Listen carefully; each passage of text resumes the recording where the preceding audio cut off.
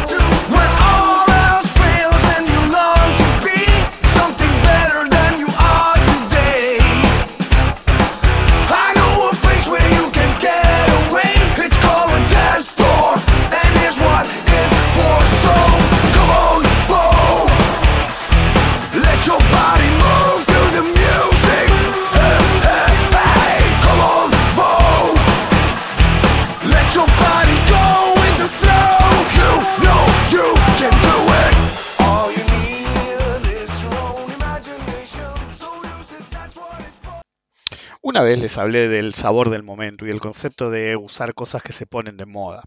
Pero el verdadero problema del sabor del momento no es los problemas que genera en el momento en sí, o que sea un sabor del momento cíclico, sino que el sabor del momento tiene el problema de que se vuelve rancio. ¿Ok? Entonces hay mucha gente que cree que se cruzó con ideas geniales, y cuando digo ideas geniales, digo ideas geniales. Ok, entonces tenés una idea genial y decís, uy, mirá, boludo, qué buena idea, qué sé yo. Eh, y el verdadero problema es que no se dan cuenta que es una idea rancia. El verdadero problema del sabor del momento era que se aplicaba al helado, pero si vos ponías el helado a la intemperie durante un mes y no lo ibas a poder comer, o si lo comías porque de algún milagro la comida X que eligieras como de moda la podés consumir, terminás como Homero comiendo no queriendo tirar el sándwich que tiene un mes, o comiendo lo que le causaba envenenamiento por marea roja, pero era tan barato. Entonces, en el mercado es exactamente lo mismo. Muchos cuando se acercan a ellos, creen que hacer research es buscar ideas, ¿ok? Y en realidad el research, si la investigación de mercados no aplica para eso. Buscar ideas es siempre buscar algo que ya fue, ¿ok? Es como buscar train ideas. Entonces, no me voy a meter, yo me meto en tal foro o en Reddit o en tal Telegram o lo que sea y miro los cosas viejos. Por ejemplo, el otro día un cliente que accedía por el Slack dice, no veo tantos mensajes. Y eso pasa por dos razones. Como el Slack usamos el gratis, pues no pienso pagar el pago, te deja ver, antes era por mensaje, ahora es los últimos 90 días. Entonces, todo lo que estuvo antes de 90 días, si no lo fijé, no lo vas a ver. El segundo problema es que la gente tiende a ser egoísta en los mercados. Entonces, la mayor parte, yo diría que más del 90% de la consulta que me hacen, me las hacen en privado. Entonces, la mayoría de los que hacen todas las consultas de privado siempre se quejan de que las zonas públicas no se mueven mucho. Y yo les digo, pero vos haces lo mismo. Es decir, y una vez que me contactan en privado, a menos que sea algo que derive en una aclaración mayor o en un podcast X o en un podcast de estos, excepto en una circunstancia como esa, lo que me preguntan en privado queda en privado. Incluso si no es relevante en términos de una posición específica personal. Cuando alguien me pregunta algo en privado, yo lo trato como lo que es, algo privado. Subí el volumen del micrófono porque me parece que parecía que estaba bajo y ahora me parece que está muy alto. Pero bueno, son cosas que pasan. En cualquier caso, ese problema mayor del sabor del momento es que si uno hace un research que se basa en dos parámetros, uno es ideas para operar, no un sistema, sino qué comprar, por ejemplo, puede estar llegando muy tarde. Por ejemplo, las acciones que estaban, qué sé yo, hasta hace un año era todo acerca de las criptomonedas. Y fíjense que bajó mucho el interés por las criptomonedas. Solo quedan los fanáticos, pero después gente nueva no, y ese es el problema por lo cual se estancaron tanto y tantas están fracasando. Entonces, en cualquier nicho industrial siempre hay una explosión. Por ejemplo, el otro día el CEO de Walla decía, ay, qué mal, que cerraron tal y tal app, ¿viste? Porque la competencia y qué sé yo. Y es el meme de la mina que pone cara de ojete y después le ponen tipo fantasmal la cara de que se está cagando de risa. Bueno, es lo mismo. Que no me venga con pelotudes ese orden, flaco. Es decir, vos le podés mandar esa narrativa a algún boludo que es fanático tuyo, pero gente como yo no. En cualquier caso, el En temas de ideas, ¿sí? Antes de las criptomonedas, lo dije mil veces, antes de las criptomonedas tenías las opciones binarias, antes de las opciones binarias tenías el Forex, antes del Forex tenía los derivados complejos, que todos trataban de acceder de algún modo, a pesar de que no cualquiera puede acceder a ellos, y así sucesivamente, yendo para atrás. El Forex es una especie de comodín que siempre está de moda, absolutamente siempre. Entonces, hace una diferencia a todos, ¿sí? El Forex en sí, porque el verso de la liquidez y el hecho de que sea un mercado muy oscuro en términos de transaccionales, que la mayor parte sean bucket shops y no esté la idea de que ves el volumen, hace que se preste a muchas truchadas, o no tan truchadas, pero básicamente es como un casino, ¿sí? Vieron que yo siempre insisto que no hay timba. Y uno de los mercados más claros, muchos dicen que no, pero para mí en lo personal, uno de los mejores, el mercado más claro que existe para operar siempre es el mercado de bonos, siempre. ¿Ok? Hay ciertos parámetros, no en todos los niveles, pero en ciertos parámetros operativos, como si el bono está extremadamente caro, está cerca de la par o sobre la par, el destino es cierto. ¿Ok? Y ya lo he explicado mil veces. Si un bono está a recovery rate o incluso menos, el destino es cierto. Es más dual el camino en el término de que te puedes defaultear o no, pero lo que tienen los bonos es que, analizando los bonos con sus propias herramientas o por gráfico, realmente es uno de los mercados más claros que existen. Y de hecho, el mercado más grande que existe. Solamente hay un mercado más grande, ¿sí? Pero no en términos operativos. Es decir, siempre se dice que el mercado de Forex o el de derivados es el más grande del mundo.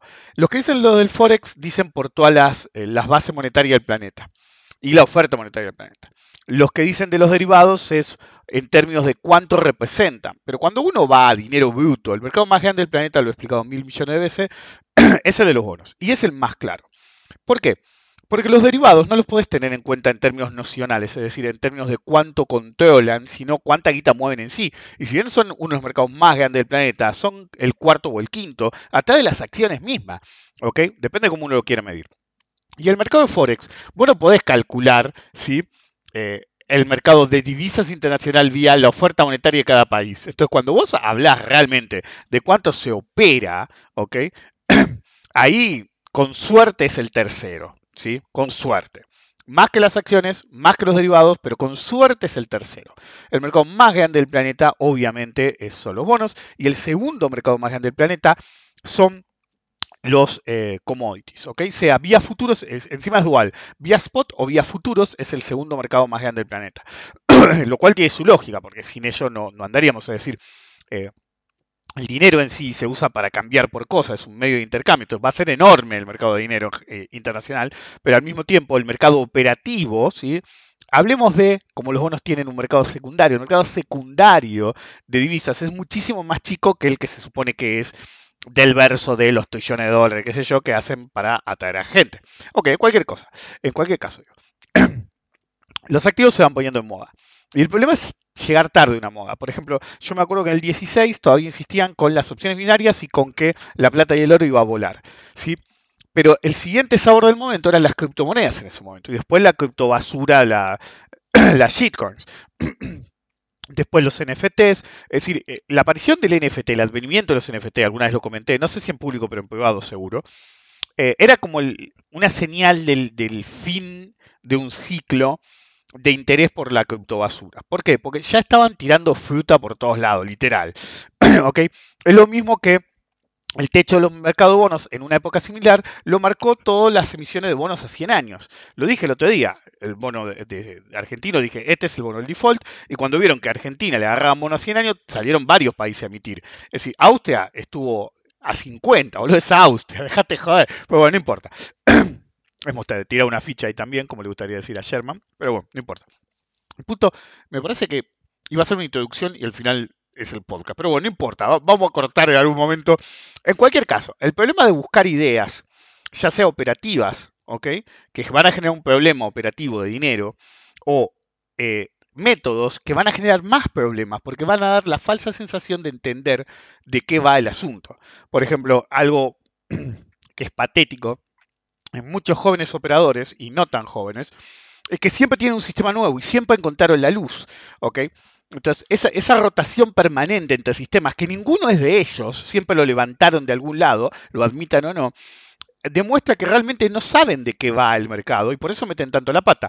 De hecho, cuando estaba seleccionando la canción, que ya la escucharon porque es en la introducción, me saltó un video, por eso terminé llevando más tarde, que decía las 5 pérdidas que sé yo, y vos veías a los tipos que perdían guita, las pérdidas más espectaculares de los que transmite.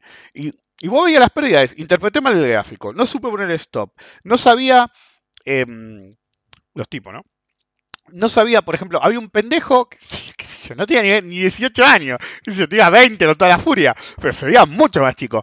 Y el tipo acertó el movimiento de Tesla, pero había comprado una opción que vencía en un par de días. El efecto Teta lo cepilló. Otro que dice, hoy voy a vender, ¿viste? Y no se le hacía, no se le hacía así, empezó a caer. Y de golpe dice, bueno, está bien, no pude vender, así que vamos a hacer buy the dip. Se lo cogieron de mala manera. ¿Okay? Es decir, encima el gráfico era obvio.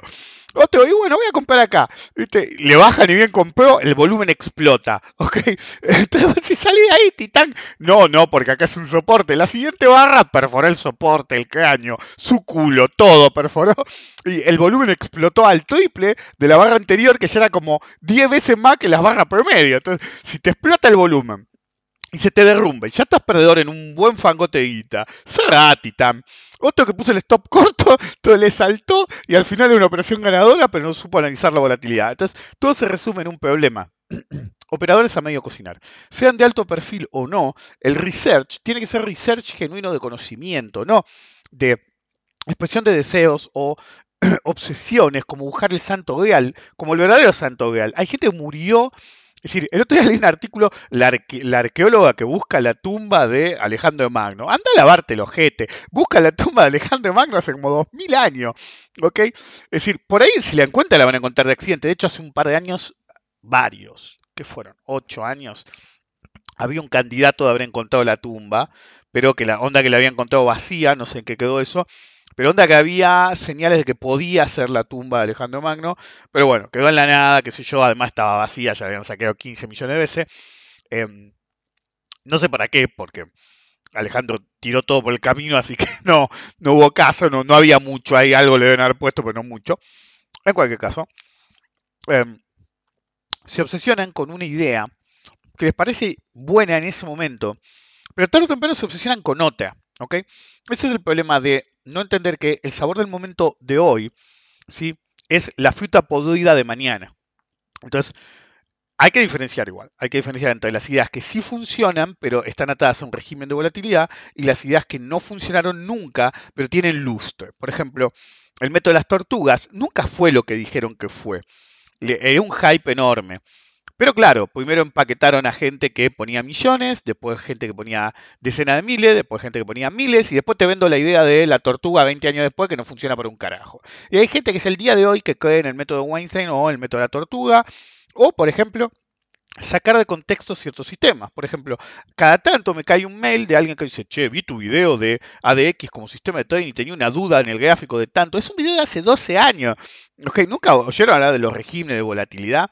Es decir, es un tema que anda relativamente bien, pero está atado a regímenes de volatilidad específicos. En cualquier caso, recuerden que eh, la idea de que el research sea buscar sistemas de trading ajenos es que en realidad siempre están llegando tarde a la idea original. Si no tienen eso en cuenta, va a haber un problema. Y ese problema es un problema simple. El sistema pudo estar de onda hace un tiempo, pero ¿hace cuánto tiempo? Porque el sistema sí podía decir estaba de onda, pero luego cambiaron la onda, y ahora la onda que tiene el mercado no es onda, y la onda de onda me parece muy mala onda. Y les va a pasar a ustedes también si tienen esa actitud. Bienvenidos al episodio número 312, si mal no recuerdo, de Rompiendo la Banca. El próximo es un hito mayor, ya lo entenderé cuando llegue.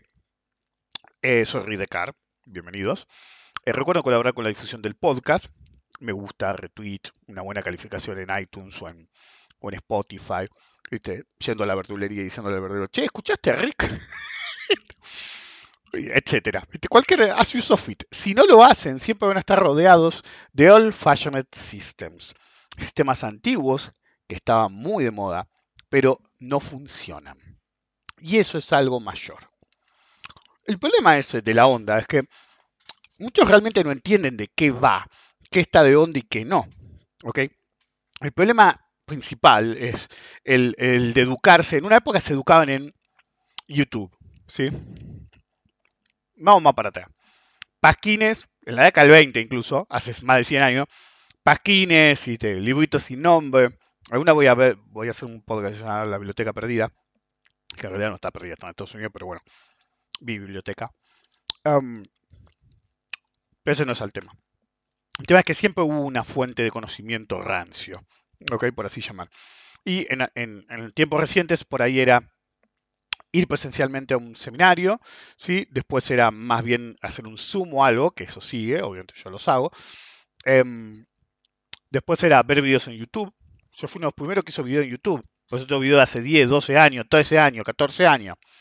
Em, Después, eh, antes de eso había sido los foros, pero no tenían mucha comunicación así. El abro hilo es ahora el tweet.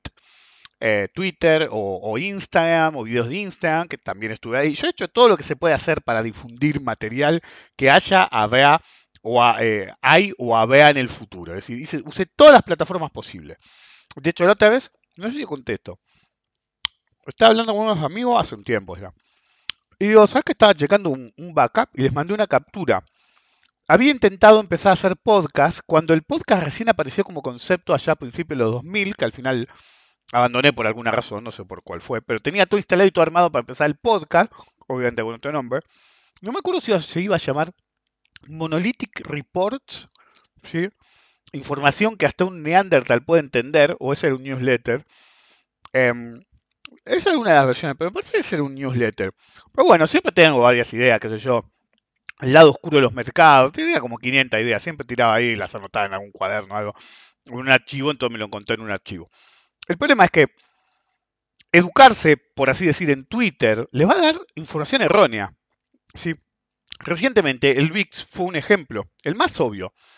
El VIX es una de esas ideas que nunca funcionó, nunca va a funcionar, pero siempre alguno la levanta porque lo leyó por internet o alguno la menciona porque funcionó en algún momento.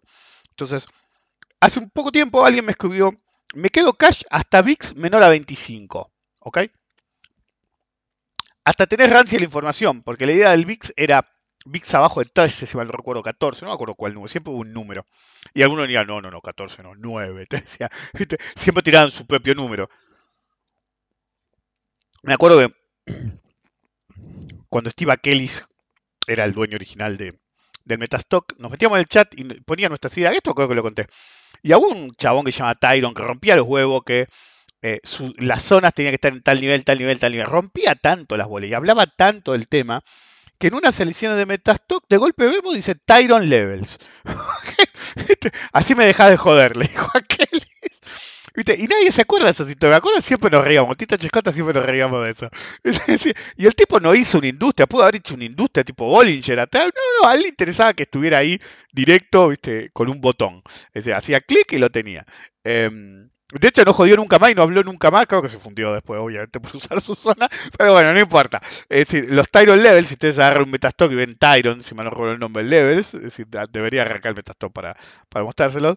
Eh, Nadie sabe de dónde sale, bueno, sale de ahí. No se dan una idea.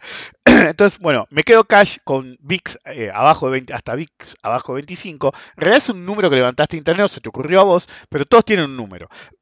¿Ok? En una época, decir, yo me acuerdo que en los 2002, algo así, había un grupo de gente que estaba, no, pues yo espero el VIX en tal nivel, espero el VIX en tal nivel, que yo, se cagaron esperando y operaron como el ojete. Y al tipo le dije, ¿qué tiene que ver? ¿Esa mierda todavía sigue viva? Siguen dándole horas a esa boludez. Y el tipo me retruca, me dice, me lo escribí, el VIX no hace nada, son las confluencias. Eso fue el 7 de julio. ¿Ok? ¿Las confluencias de qué, motherfucker? Porque eso es como hablar complicado. Sí, ¿viste cómo es? El mercado es algo multitudinario y nosotros estamos todos los traders operando todo el tiempo y viste cómo es, uno mira y viste cuando sube, entonces eh, en algún momento revierte, obviamente. Entonces ahí haces el buy the dip porque ¿viste? La idea siempre va a ser comprar barato y vender caro, obviamente. Entonces vos tenés que esperar que el movimiento se arme y en el afloje entre Asia haces el buy the dip porque la tendencia inherente es de largo plazo es realmente alcista. ¿Sí? El Bitcoin se tiene que ir a $500,000. Me voy a poner los ojitos rojos porque estamos haciendo una campaña marketinera para nos ponemos los ojitos rojos hasta que llegue a 100.000. Te quedaste sin ojos, hijo de puta. Te quedaste sin ojos. ¿Okay? Estaba el Bitcoin a 60.000, no pudiste ir a 100.000. Está a 23.000 y algunos boludos siguen jodiendo con los ojos rojos. Aunque ahora bajo perfil. ¿Viste?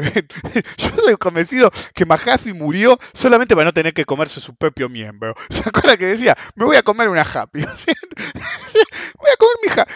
Igual, si es poco serio y les causa gracia. Y no podés.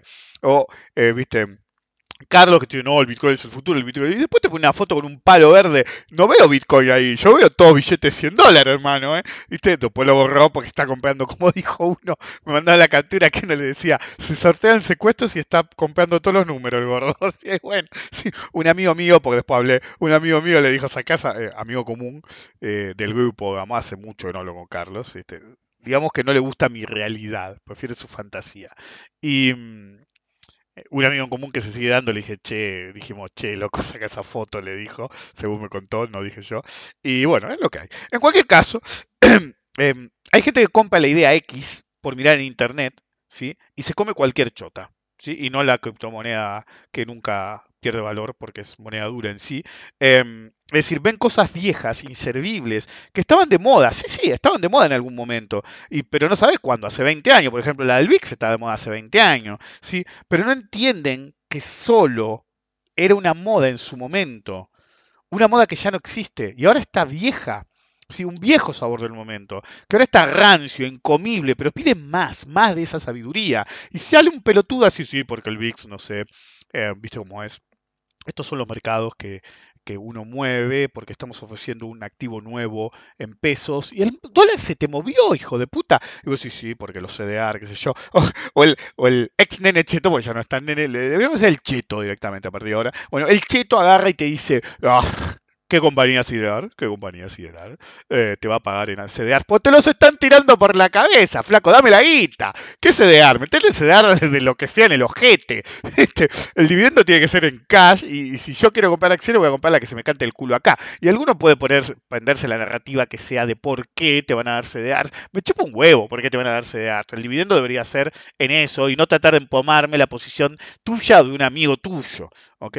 Y a pesar de eso le piden a este tipo de gente sabiduría todo el tiempo, sabiduría entre comillas.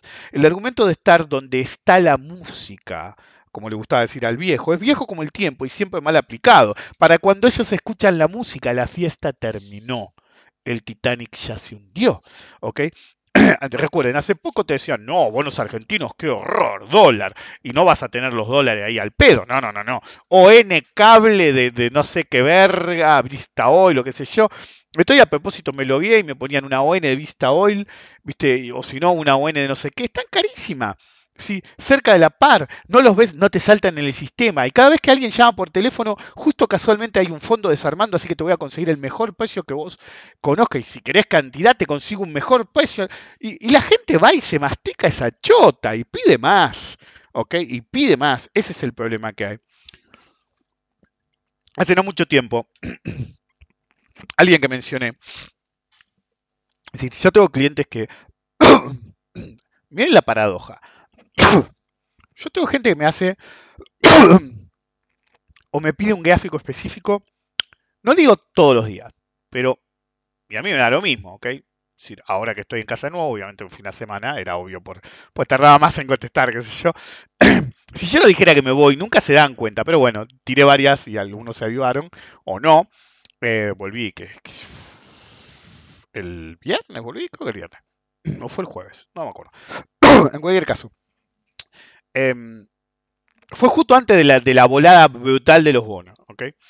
Entonces, hay gente que me pregunta todos los días alguna boludez. Por ejemplo, hace poco un cliente, es decir, ahora no me lo está preguntando, pero me preguntó varias veces seguidas, me pidió en realidad varias veces seguidas el gráfico del Grupo Financiero Galicia. Yo le ponía la DR, no me dijo nada, así que estaba bien. Y JP Morgan. ¿Sí? Una de las viejas narrativas es que los bancos, en particular JP Morgan, los bancos de Estados Unidos se adelantan a los movimientos de Argentina, por así decir. Es falso, ¿ok? Es decir, causalidad no implica correlación no implica causalidad. Y a veces se puede dar, como a veces no. Pero es una vieja narrativa que si vos mirás JP Morgan, podés operar Galicia. Pero es una idea vieja como el tiempo, ¿ok? Es una idea vieja como el tiempo. Otra idea vieja como el tiempo, bueno, iba a hablar de alguien específico. Bueno, de la otra cara hay gente que me hace preguntas en ciertos momentos. Casi siempre, cuanto menos me preguntan, más acertadas son las cuestiones que plantean y mejor operan. ¿Sí? El que pregunta poco opera mejor. No quiero condicionar que me preguntan mucho poco, de hecho tengo un par que operan re bien y me preguntan prácticamente una vez por hora, ¿ok? Bueno, pasa, hay de todo, pero en general, en el global, la gente que me pregunta más y cosas de ese tipo, como ponerme el gráfico, como ponerse Galicia y JP Morgan, son los que hacen más agua porque compran teorías viejas que levantaron por ahí. Y yo no necesito que me lo digan, ni siquiera necesito preguntarles, porque yo conozco esas ideas viejas, porque estoy hace mucho tiempo en este negocio. Entonces, todas esas ideas que les parecen novedosas, yo las escuchaba cuando aparecieron por primera vez. En una época, Tenaris y el petróleo. Olvídate, es Galicia JP Morgan, pero por su pollo. ¿Ok? Y así había un montón. ¿Ok? Bueno, pero hay otros que me hacen preguntas en momentos específicos. ¿Ok? Es decir, no siempre en momentos específicos, pero casi siempre.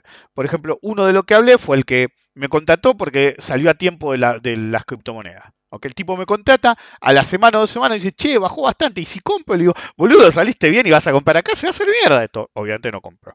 O que le habían empomado, un asesor le había convencido al abuelo de comprar un cementerio de boludeces, una era Meli, que se hizo mierda y mi consejo fue retirarse. Él pensaba igual, salió bien.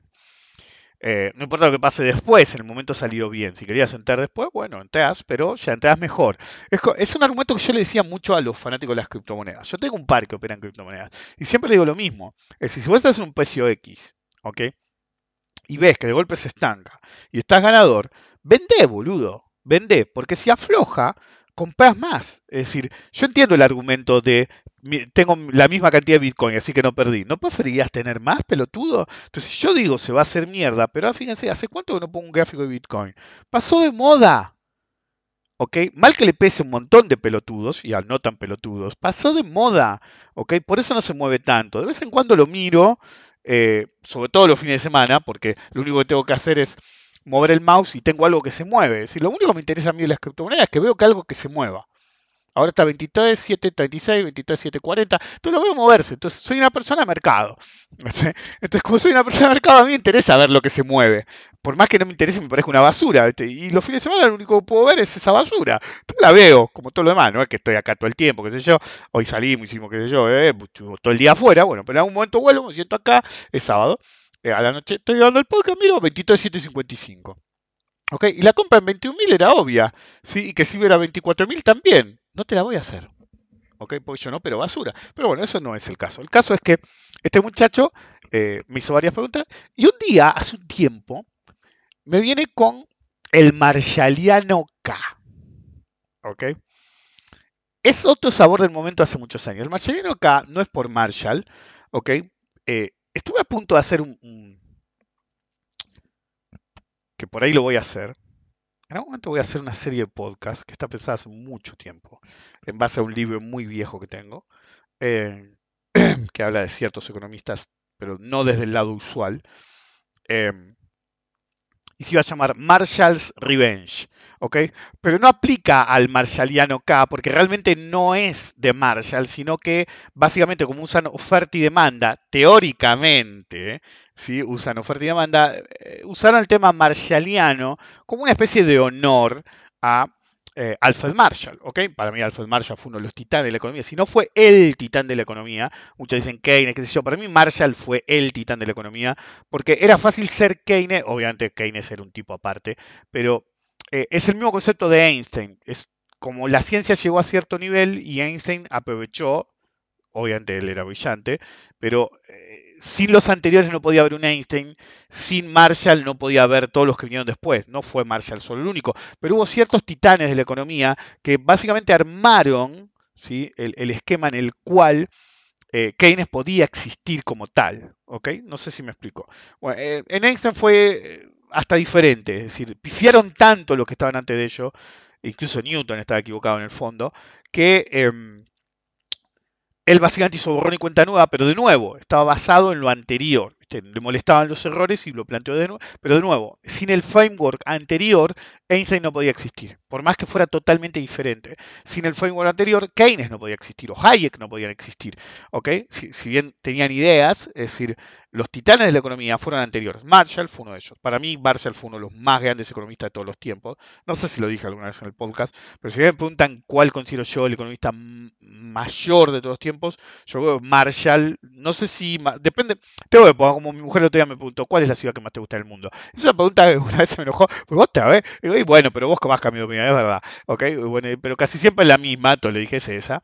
Em, pero, por ejemplo, cada tanto me preguntan cuál es tu película favorita. Y no es que no me conozca, sino que sabe que, incluso aunque sea una película muy vieja, si me la pregunto en un momento u otro, cambio de opinión. Porque cambio, como el efecto 12 monos. Es decir, yo cambio, tengo otra época de mi vida, entonces eh, por ahí cambio. Es decir, cambio de opinión no, pero algunas reflejan mejor mi interés del momento. Después del accidente, creo que esto lo conté. Después del accidente, la primera película que vi se llama Quinteto, una película berreta de Paul Newman que no sé por qué me obsesiona, la he mencionado varias veces. Es una película aburrida, de acá recomienda, pero se van a caer de aburrimiento.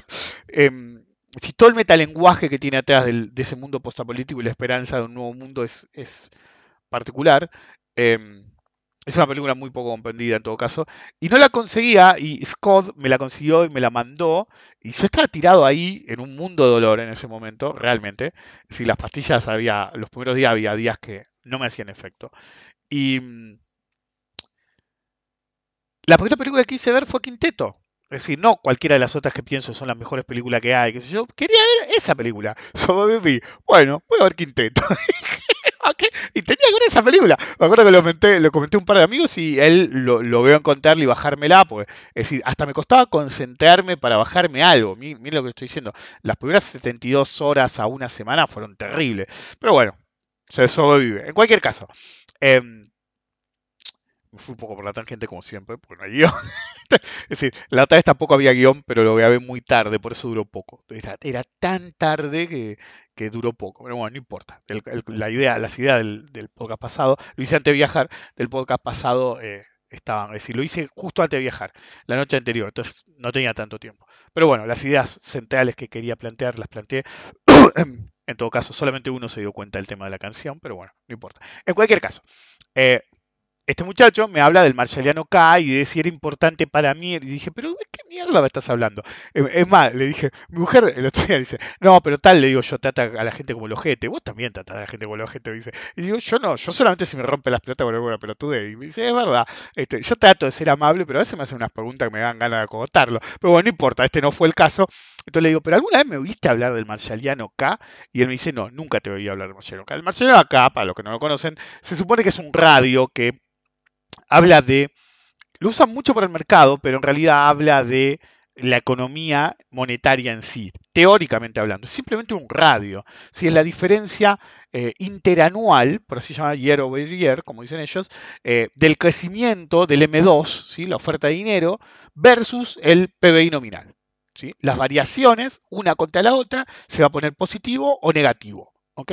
Entonces, básicamente, la idea subyacente es que analizan, si bien es errónea, que están analizando, ¿sí?, oferta y demanda de dinero. ¿Ok? El problema es que meten el PBI en el medio y están medio a medio cocinar. Agarraron algunas fórmulas, las invirtieron y qué sé yo, y algunos dicen que se puede considerar que es la inversa de la velocidad del dinero. Bueno, a narrativa siempre hay. ¿Ok? El sesgo cognitivo te lo debo, Titán. Pero bueno, no voy a ahondar. La idea es el crecimiento del M2, ¿sí?, interanual versus el crecimiento del PBI interanual nominal, obviamente, para saber si eh, la oferta de dinero, ¿sí?, está creciendo mucho, ¿sí?, versus el comportamiento del PBI. ¿Ok?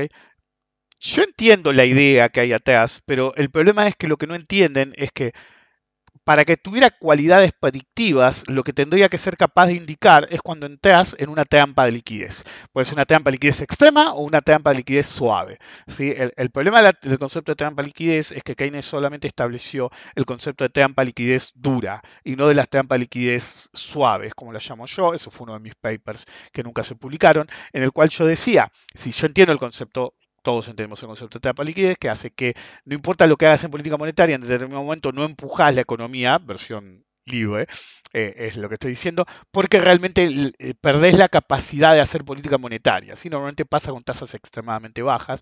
Es lo que le pasó marginalmente a Estados Unidos, porque Estados Unidos fue una trampa de liquidez no suave, pero tampoco dura, a medio camino. La de Japón en los 90 fue una durísima. eh, eh, y tardaron muchos años en salir, que de hecho nunca salieron del todo, pero ustedes tienen que entender que el problema de la trampa de liquidez de Japón, que sí era una trampa de liquidez dura, era que era una trampa de liquidez en un universo, en un mundo financiero, en el cual ningún país tenía tasas tan bajas como Japón. En cambio, cuando fue el periodo 2008 en adelante de la hiperliquidez, no estaba ese problema. Prácticamente todo el mundo fue a un universo de tasas ultra bajas. Entonces, si bien podías, el que emitiera más iba a entrar en trampa de liquidez, no iba a ser una trampa de liquidez dura porque todo el mundo estaba jugando con las mismas cartas. El problema es cuando sos el único boludo que tiene un mazo de cartas españolas para jugar al póker y ahí te van a coger, obviamente. ¿Okay? Eso le pasó a Japón después del quilombo de los 90. Pero ahora estaban todos jugando con el mismo mazo de cartas que tenía 500 comodines, 48 ases. Bien yankee el asunto.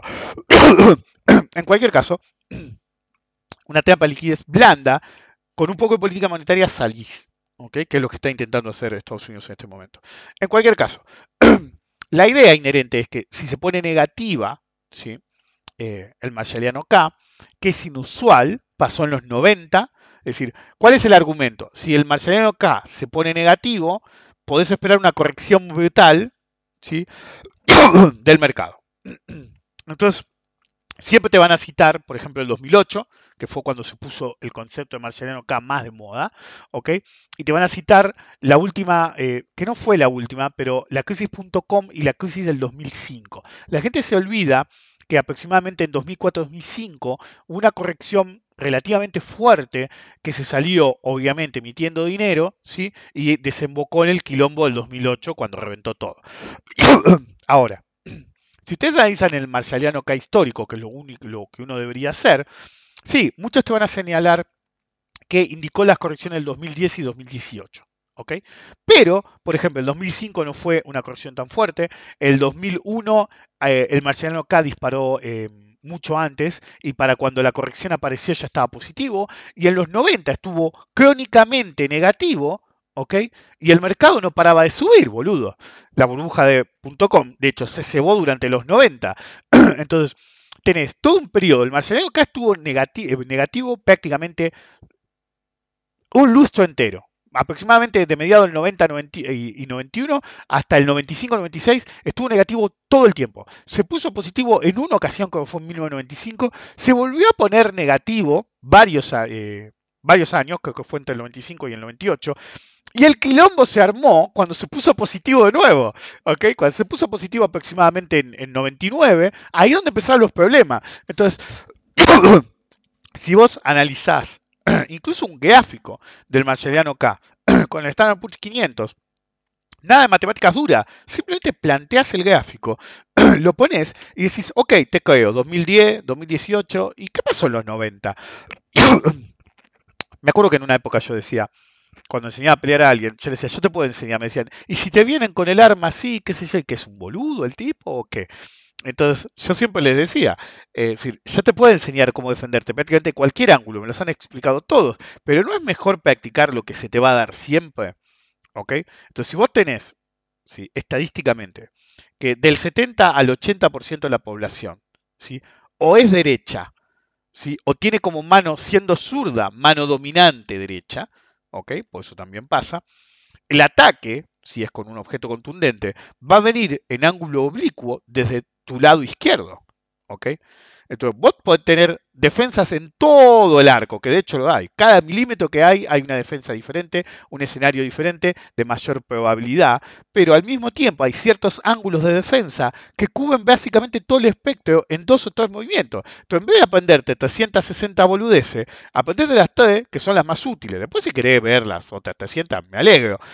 ¿Okay? La única cosa inteligente que dijo Bruce Lee en su vida, por un peleador de mierda, lo expliqué 1000 veces, era que el que era temible no era el tipo que había practicado 1.000.000 de veces 1.000.000 de patadas, sino el que había practicado 1.000.000 de veces la misma patada. Pudo haber sido una patada de mierda y cagaste, pero al mismo tiempo le da una experiencia en algo específico. Ok. Si vos me decís que el marshalliano K, ¿sí?, te dio los datos que vos querías 2 veces, ¿sí?, 2 veces, en 30 años, ¿ok? En 30 años. Y no funcionó o no hizo absolutamente nada más veces de las que la hizo, no sirve para un carajo.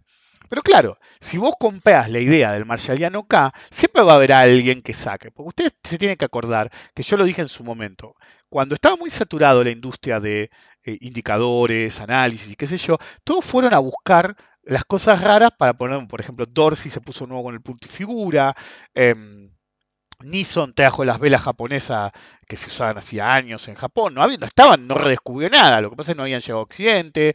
¿Quién más? No me acuerdo quién se había empezado a joder con el cruce media móvil de nuevo. Entonces, cada uno buscaba un nicho de algo que no se hubiera usado mucho. Apareció de nuevo el order flow, ¿sí?, el concepto de volume, ¿sí?, Volume Spread Analysis llevado a la enésima potencia vía Order Flow, pero claro, antes no había tecnología similar, entonces se usaba lo que se conoce como Volume Spread Analysis, que básicamente es análisis de volumen vertical aplicado a comportamientos en, llamémoslo, pseudo-Wyckofianos. Nunca usé ese término, ¿ok? Es como una evolución de Wyckoff de análisis del volumen. No la hizo Wyckoff, obviamente, pero usa términos similares, usa análisis similar y agrega la dimensión del volumen. Se llama Volume Spread Analysis. Es un seminario que al final nunca expliqué, si bien uso el concepto de Volume Spread Analysis, es algo similar a lo que me pasa con las velas japonesas. Uso las velas japonesas por claridad y un par de patrones como debilidad, ¿sí?, o fortaleza, pero en realidad no uso mucho más que eso. En cambio, otros básicamente tenían. Alexa se conectó, no sé por qué. Uno me dijo, tenés ¿qué yo? Una conexión con Alexa impresionante. Dice, a mí no me da bola, me decía el chavo. Bueno, a mí sí me da bola. En cualquier caso, muchos buscaban nichos y uno de los nichos que se buscó, no sé por qué terminé hablando de esto, es la evolución del volume spread analysis, que es el order flow. Entonces, un montón de boludos piensan que encontraron la panacea y en realidad eran todos conceptos que ya existían, ¿sí?, derivados del market profile, el volume spread analysis, pero que tecnológicamente no eran aplicables. De hecho, algo que casi nadie aplica, ¿sí?, son las reglas de liquidez derivadas de la técnica de market profile, porque esos datos son pagos, ¿ok? El L1, el L2, bueno, no voy a andar en eso, pero casi nadie lo sabe usar porque hay que pagar no es mucha la guita que tenés que pagar, pero para tener esa información tenés que pagar. Y como tenés que pagar, nadie se acuerda ni que existen. ¿Ok? Pero bueno, los conceptos que uno puede agarrar de por ahí sí que existen. Entonces, y son gratis. Entonces, algún boludo se acordó o lo que sea del Marshalliano K y escribió en el 20 del Marshalliano K. Después busquen en internet, van a ver 2 o 3 artículos, a propósito busqué, y cada uno se basaba en lo anterior. Por ejemplo, hay uno que se llama Daily Brief for January 11, 22, que es 11 de enero del 2022, y dice, no, porque el Marshalliano K, y qué sé yo, y no sé qué, y el sentimiento, sí, el sentiment de término sentiment, no sentimiento de estoy enamorado o no, pero bueno, es básicamente lo mismo. Y te mete el Marshalliano K y por qué deberías tener una corrección. El Marshalliano K se puso negativo en el 21 y no pasó absolutamente nada. De hecho, ustedes ven un gráfico y subió varios meses como si nada. Y además, el Marshalliano K implica que el hacedor de política no hace absolutamente nada, o que se entiende, ¿ok? Eh, es como si alguien agarrara un arma de fuego, estuviera fija, un arma que estuviera absolutamente fija, en una posición totalmente inamovible, la Excalibur de las 38, ¿sí?, agarrada en cemento en una posición y alguien fuera y le pusiera tranquilamente las balas, ¿ok? Y vos estás enfrente del arma, ¿ok? Te vas a quedar adelante del arma y dar la oportunidad al tipo de disparar, te va a correr, te corres 1 milímetro y ya no te dio. ¿Ok? Bueno, el Marshalliano K funciona así. ¿Ok? Implícito queda que el hacedor de política no va a hacer absolutamente nada por mejorar la situación. ¿Ok? Entonces, eso de hecho no está pasando.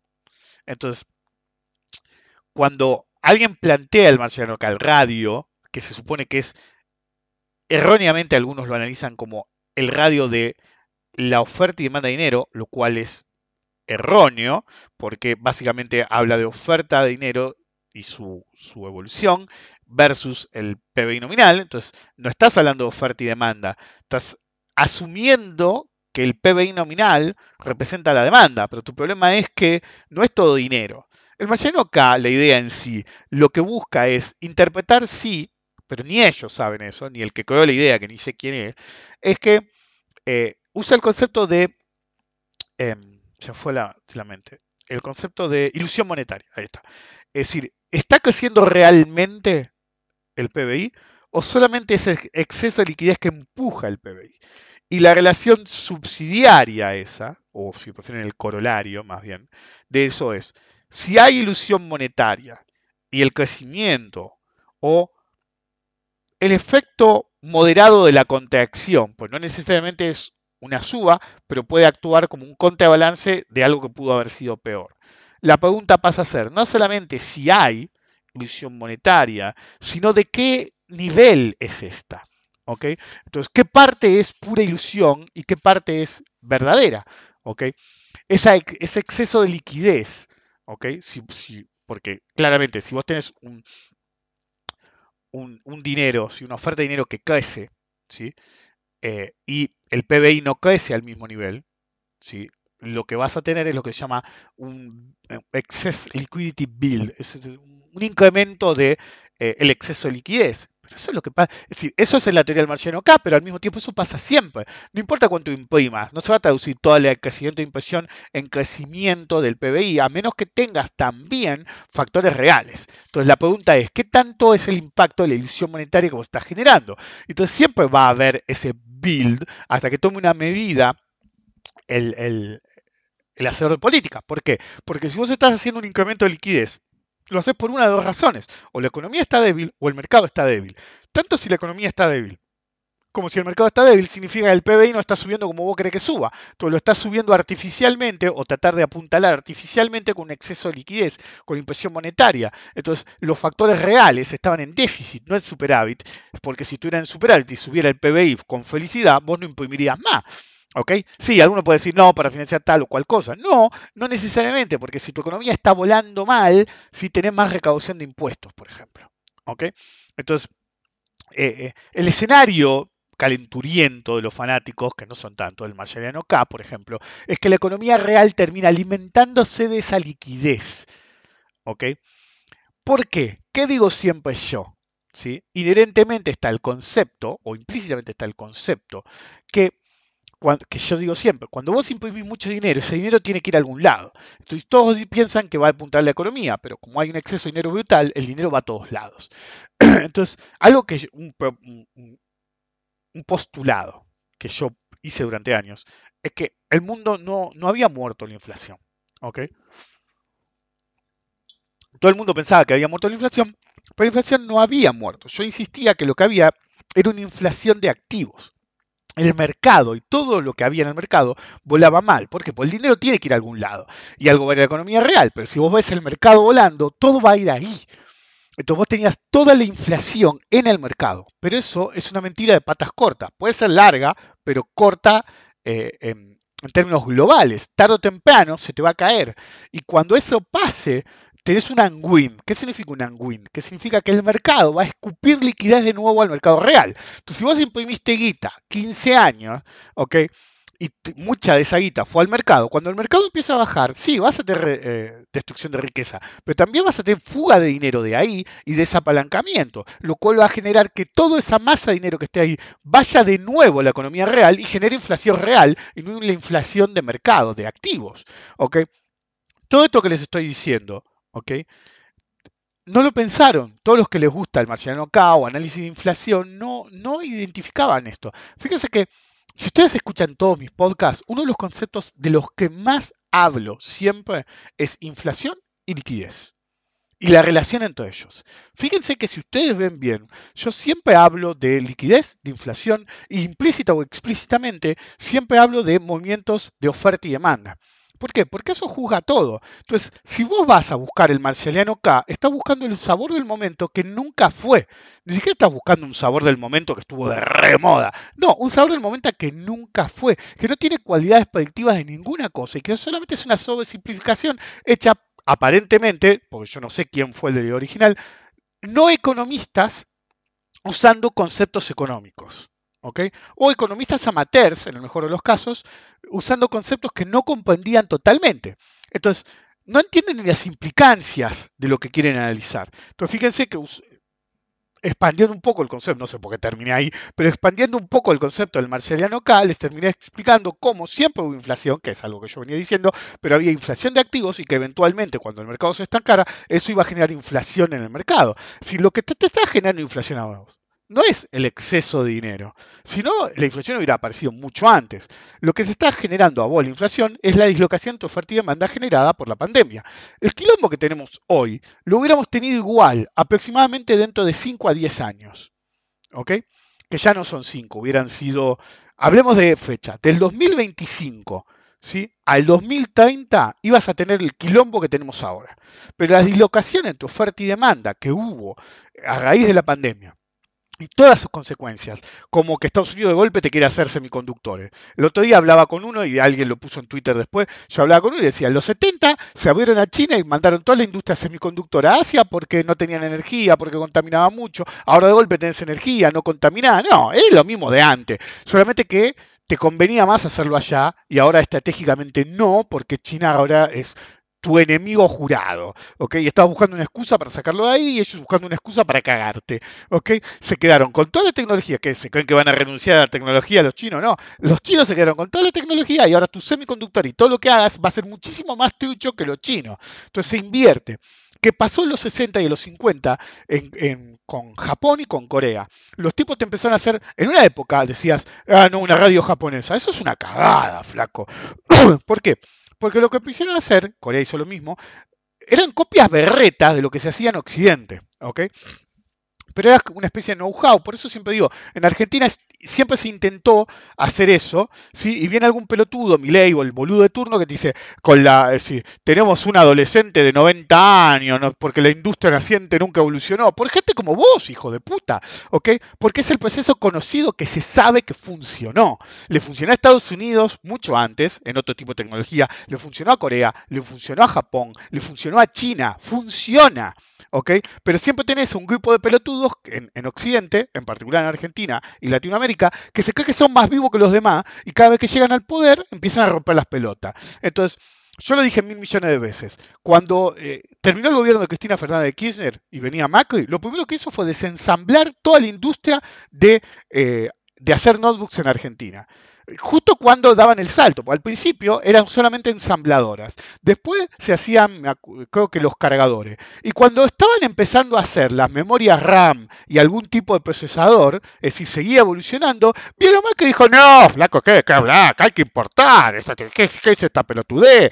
¿Viste? De perder guita haciendo eso. ¿Y cómo cree que nazca la industria? Claro, vos no te importa un carajo, pues tu viejo y vos, soretes hijos de puta, se alimentaron de la patria contratista de la dictadura y de los mismos K que odias. Entonces tenés a un montón de pelotudos que odian al gobierno de turno peroncho y se olvidan que los mismos tipos que están todo el día diciendo ¿por qué este gobierno no puede progresar? Que ellos vivieron del Estado y de esos gobiernos años. ¿Ok? Esa es la paradoja final de un país reventado. ¿Ok? Pero bueno, no importa, eso es otro tema. En cualquier caso, ya no sé ni dónde estaba. El punto es que ciertas cosas, bueno, decía, eh, ahora tenés cambios geopolíticos de la producción. Entonces, de golpe, no quiero petróleo ruso, viste, me voy a arreglar, y le dicen a los alemanes cagate de frío, en Europa en general cagate de frío. Claro, Estados Unidos no va a pasar frío, quédate tranquilo. Siempre el pato lo paga Europa. Es que lo que hizo siempre, es decir, ¿se acuerdan que en un capítulo de Los Simpsons Homero había hecho una compañía de internet? No hacía nada la compañía. Pero por las dudas, Bill Gates decía, la voy a comprar por las dudas. Ah, bueno, la voy a vender. Entonces, Bill Gates da la orden de que le rompan el escritorio, qué sé yo, y no me hice rico firmando cheques. Bueno, Estados Unidos es exactamente lo mismo. Siempre hace que se maten los demás, ¿ok? Y ellos salen airosos. Entonces, ¿qué hace? Poner de rodilla a Europa, porque son aliados, como con los rusos, ¿no? Estás loco, que yo, bla, bla, y vos no pasás frío, no pasás hambre, no tenés tanta inflación de energía, que la vas a sufrir igual. Entonces, uno tiene que tener cuidado con esas cosas, porque el problema, que es el punto eh, del podcast de hoy, es que esos conceptos de antigüita que estuvieron de moda no funcionan más. Por ejemplo, vos tenés ese revival, que ahora perdió mucha imagen, pero algunos juran y perjuran por pelotudos como en Argentina el liberal Milei, ¿viste? Y el tipo te dice, no, porque hay que hacer tal y cual cosa. Eso se hizo hace 100 años, hermano. Es decir, tu mejor aporte a la economía son ideas que tienen de 70 a 100 años para atrás y fracasaron en ese momento. Y son ideas que en realidad tienen cientos de años y cientos de años fracasaron. Es decir, las ideas liberales hicieron que se hundieran civilizaciones enteras. Eso yo ya lo expliqué. Es la parte que no te va a contar ningún liberal porque normalmente son pendejitos que escuchan el discurso de un pelotudo que no sabe un carajo. ¿Ok? Pero bueno, no importa, hagan lo que quieran. En cualquier caso, si vos no aportás una idea real, nueva, es decir, el gobierno peroncho, ¿sí?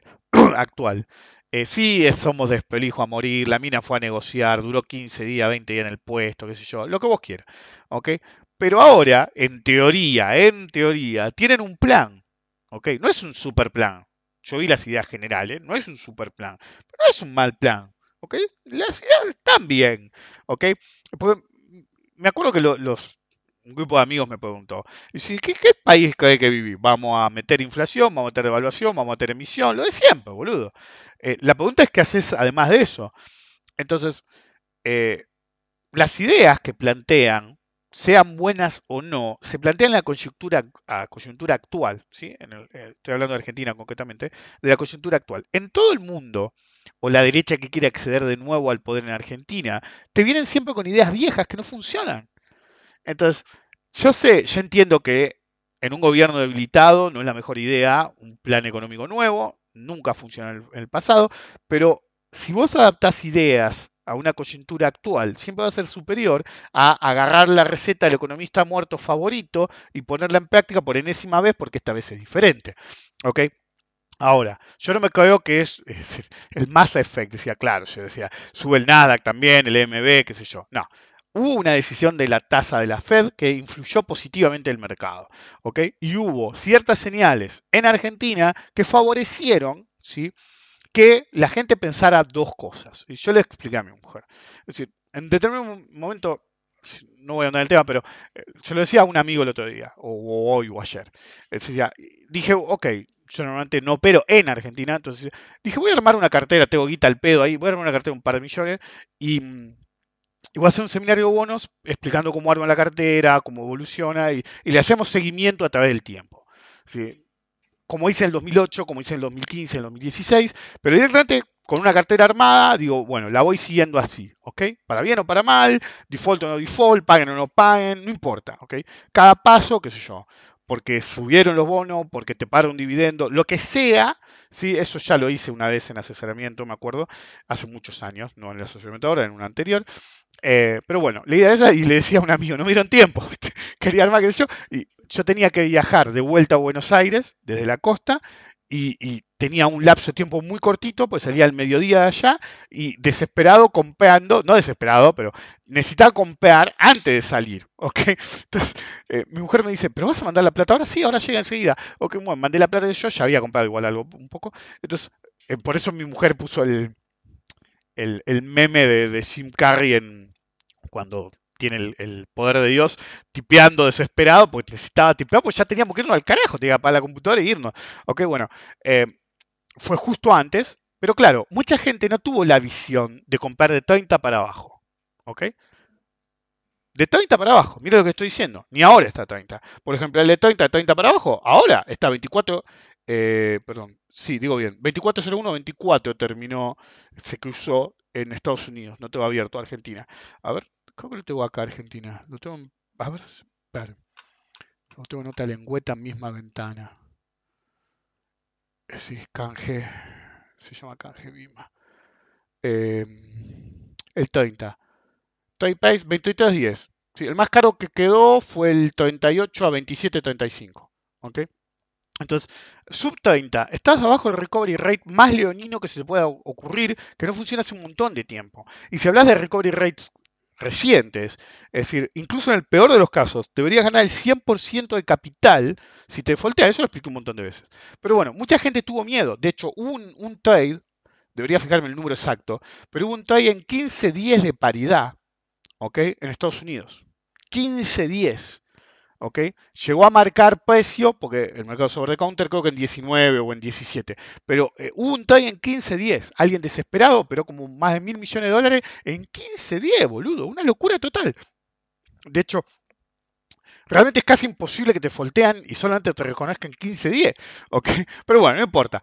Entonces, lo que pasó fue que mucha gente tuvo mucho miedo en los últimos días cuando renunció el ministro de Economía. Miren lo que es Argentina, los que son de afuera, que hace menos de un mes teníamos otro ministro de Economía y otro ministro de Economía. ¿Se entiende? En un mes tuvimos todo el ministro de Economía. No se asombren, gente. En una semana tuvimos 5 presidentes hace 20 años. ¿Ok? Así que imagínense. Ok, en cualquier caso, renuncia Guzmán, ¿sí? El niño elegido. Y claro, tentaron todo en pánico. Y ahí se marcó 15-10. Viene la mina, ¿sí? Que dije, esta chica no está a la altura. Ojalá le vaya bien, pero está a la altura. Más desprolijidad, más qué sé yo. Después de superministro, ¿viste? Massa, ni siquiera es economista. Pero bueno, no importa. Siga, siga. ¿Ok? Entonces, pero en determinado momento, ¿sí? Fue como bien visto. No, viste, pues alguien decía, ¿cómo va a ser que Massa sea bien visto? Porque no es que Massa es bien visto, de hecho, para los que son de afuera, Massa es el tipo que puso el impuesto a la renta financiera, que es negativo para el mercado. Y de golpe había algunos pelotudos, ¿sí? Esos pepinos que opinan cualquier pelotudo que decían, no, Massa muy bien visto por el mercado. Massa nunca va a ser bien visto por el mercado. Fue el Peroncho, que no, en realidad no es Peroncho, era de la UCD, si mal no recuerdo, que puso renta financiera. Fue idea de él, ¿ok? Entonces, nunca va a ser bien visto por el mercado. Pero lo que sí fue bien visto es que la saga terminaba en términos de era un poco más serio lo que estaban intentando hacer, era un poco más planeado. Eso fue lo que pegó. Y por eso reaccionó bien el mercado. ¿Ok? Pero la mayor parte de la reacción fue lo que pasó en los bonos en el exterior, que también subieron, lo que pasó con la Fed, lo que pasó con el mundo en general económico. Pero bueno, también hubo un poco de, llamémoslo, efecto local. Entonces, el primer día volaron los bonos, el segundo día volaron los bonos. En Estados Unidos no le caían y en Europa tampoco, en el exterior en general no le caían. Bueno, un par de días después, cuando ya se habían disparado bien los bonos, tuvieron que caer, tuvieron que entender. ¿Sí? Que uno acá lo hace por la guita, no por las boludeces. Entonces, el otro día los bonos argentinos en el exterior estaban más 16, los digo en orden del 29, 30, 35, 38, 41 y 46 son los vencimientos. ¿Ok? En orden, más 16, más 15, más 20, más 8. El de más 8 estuvo más 20, ¿sí? Pero bajó más 15 y más 17. ¿Por qué? Porque de golpe entendieron, mi mujer me decía, ¿por qué subieron así? Más allá de tu timing, que yo digo, ¿por qué subieron así? Porque la gente empezó a entender algo. Te la perdiste, flaco. No compraste en el mínimo y la gente empezó a entender que están tan baratos, ¿sí? Tuvieron el mejor julio de la historia. Están tan baratos los bonos, pero tan baratos, ¿ok? Que cualquier noticia levemente positiva, interna o externa, hace que vuelen, ¿ok? Entonces, si no, uno me exponía, no, porque yo espero que hagan nuevo mínimo, qué sé yo. Sos un pelotudo, hermano. Si hacen nuevo mínimo, compro más, hermano. Ojalá que hagan nuevo mínimo y compro más. Pero no me voy a jugar a que no es el mínimo y que van a meter un nuevo mínimo y voy a esperar. Así te perdés los negocios, pelotudo. Todos los boludos que perdieron un nuevo mínimo en el 2008 se quedaron afuera de la suba de los bonos. Y después terminaron pagando en marzo, sí, como 40% arriba. Lo expliqué 1000 veces. ¿Ok? Entonces, en determinado momento tenés que entender, ¿sí? Que los bonos estaban tan baratos que cualquier estornudo los va a hacer subir. Entonces ahí salió una pagar afuera. ¿Ok? Y me llegó el dato, obviamente, eso pasa siempre, que los mismos que vendieron a 15-10, después querían entrar en 18, 19, 20, what have you. ¿Ok? ¿Por qué? Porque cometieron un error, te la perdiste. Total no es tuya, entonces anotás la pérdida, asunto terminado, pero ahora tenés que explicar por qué no tenés los bonos. No solamente la pérdida, ¿ok? Porque de golpe no había vendedor. Porque de golpe pensaron, pero si esto está re barato, boludo. ¿Ok? Entonces puede haber nuevo mínimo los bonos, ciertamente. El problema es el flujo de fondos. Por ahora es muy bajo. ¿Ok? Entonces eso hace que tenga una resistencia al alza. Pero al mismo tiempo, en la contracara están muy baratos. ¿Ok? Entonces, ese tira y afloja hace que en determinado momento los fondos que tienen un horizonte temporal mucho más grande que la persona normal, ¿ok? Hoy por hoy a mi edad, mi horizonte temporal es de 10 a 20 años en una inversión. Pero en el 2008 yo tenía horizontes temporal de 10, 20, 30 años, porque depende de tu edad también. ¿Ok?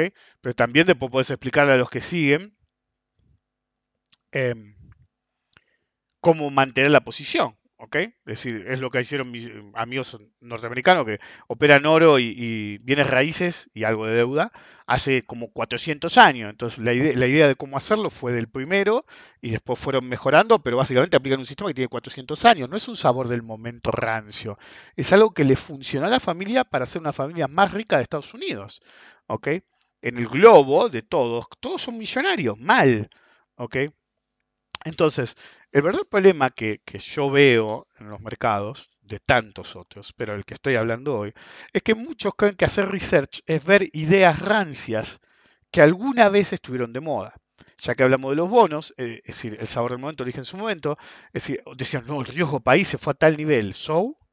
Porque la única cosa que me muestra el riesgo país es la relación de las tasas de interés locales versus las tasas de interés internacionales, dígase la tasa de 10 de Estados Unidos. Entonces va a haber un montón de pelotudos que salieron de medios especializados a decir, no, estos precios implican, ¿sí?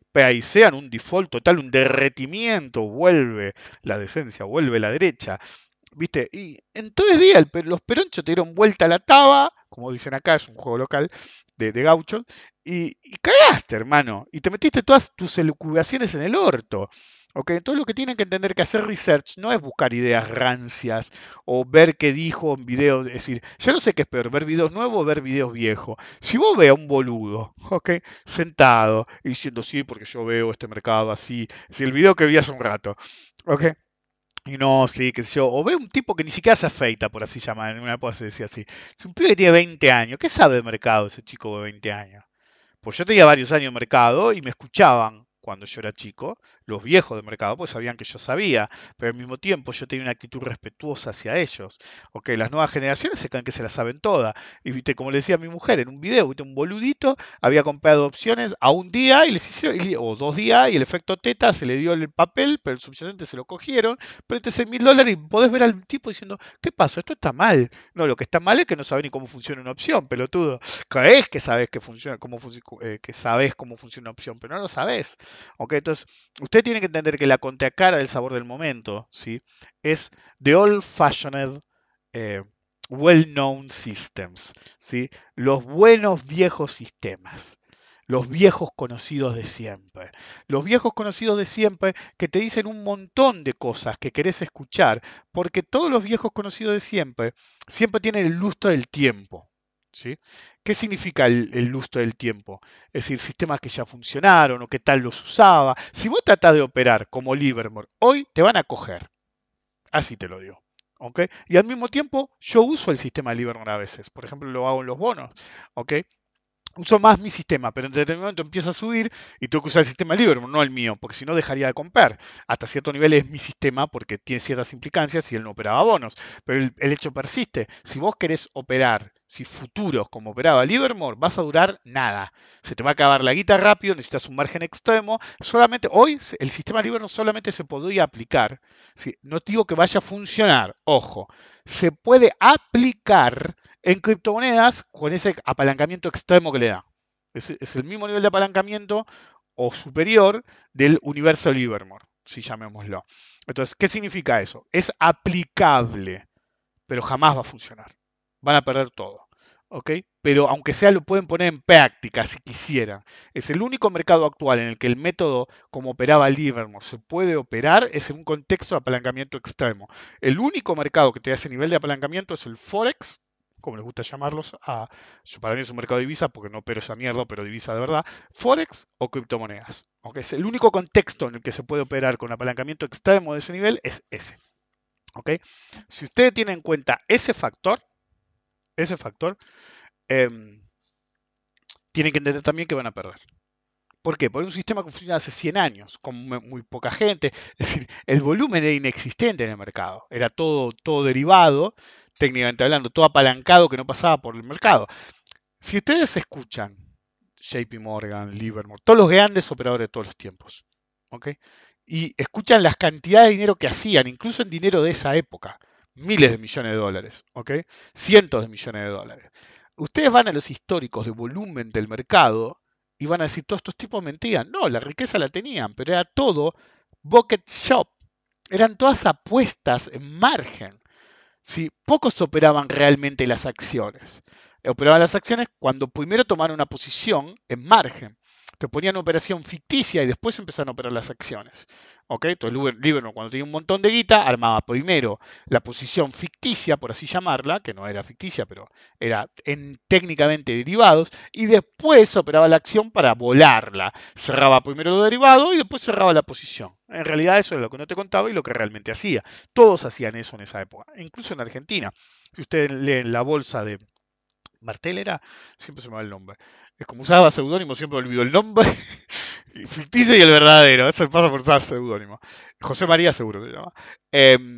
Y explicaba cómo operaban. Y operaban así, en márgenes extremos. Entonces, tengan cuidado de querer poner en práctica cosas que ven en internet porque les parecieron buena idea, porque tienen que entender en qué contexto están. Por ejemplo, en una época yo hice la física y la bolsa y qué sé yo, iba a haber varias más. Y una, creo que lo conté varias veces, iba a ser la arqueología y la bolsa y de por qué yo me preocupo siempre por intentar, cuando encuentro algo, ya no encuentro muchas cosas nuevas, obviamente, y si las encuentro nuevas es porque son nuevas, pero cuando yo encontraba alguna novedad, cuando recién arrancaba, siempre trataba de encontrar el origen para saber exactamente cuándo había funcionado eso, y lo llamaba hacer arqueología. Pues tenés que saber en qué contexto se da. Bueno, puedes operar en cualquier contexto. Si no es lo mismo operar en hiperliquidez que no. Por ejemplo, si ustedes ven en la app, hay un seminario que se llama Trading Forex que está gratis en la zona pública. Entonces, cualquiera que entre en la app lo va a ver. No estoy 100% seguro, pero creo que en ese seminario, en una parte, explico el margen y explico cómo es diferente operar el euro a paridad, dólar, o a 1,50 o a 1,15. Es decir, los ticks mínimos son siempre lo mismo. En los futuros del Standard Poor's 500, el futuro que quieran, es exactamente lo mismo. El tick mínimo siempre va a ser 1, ¿ok?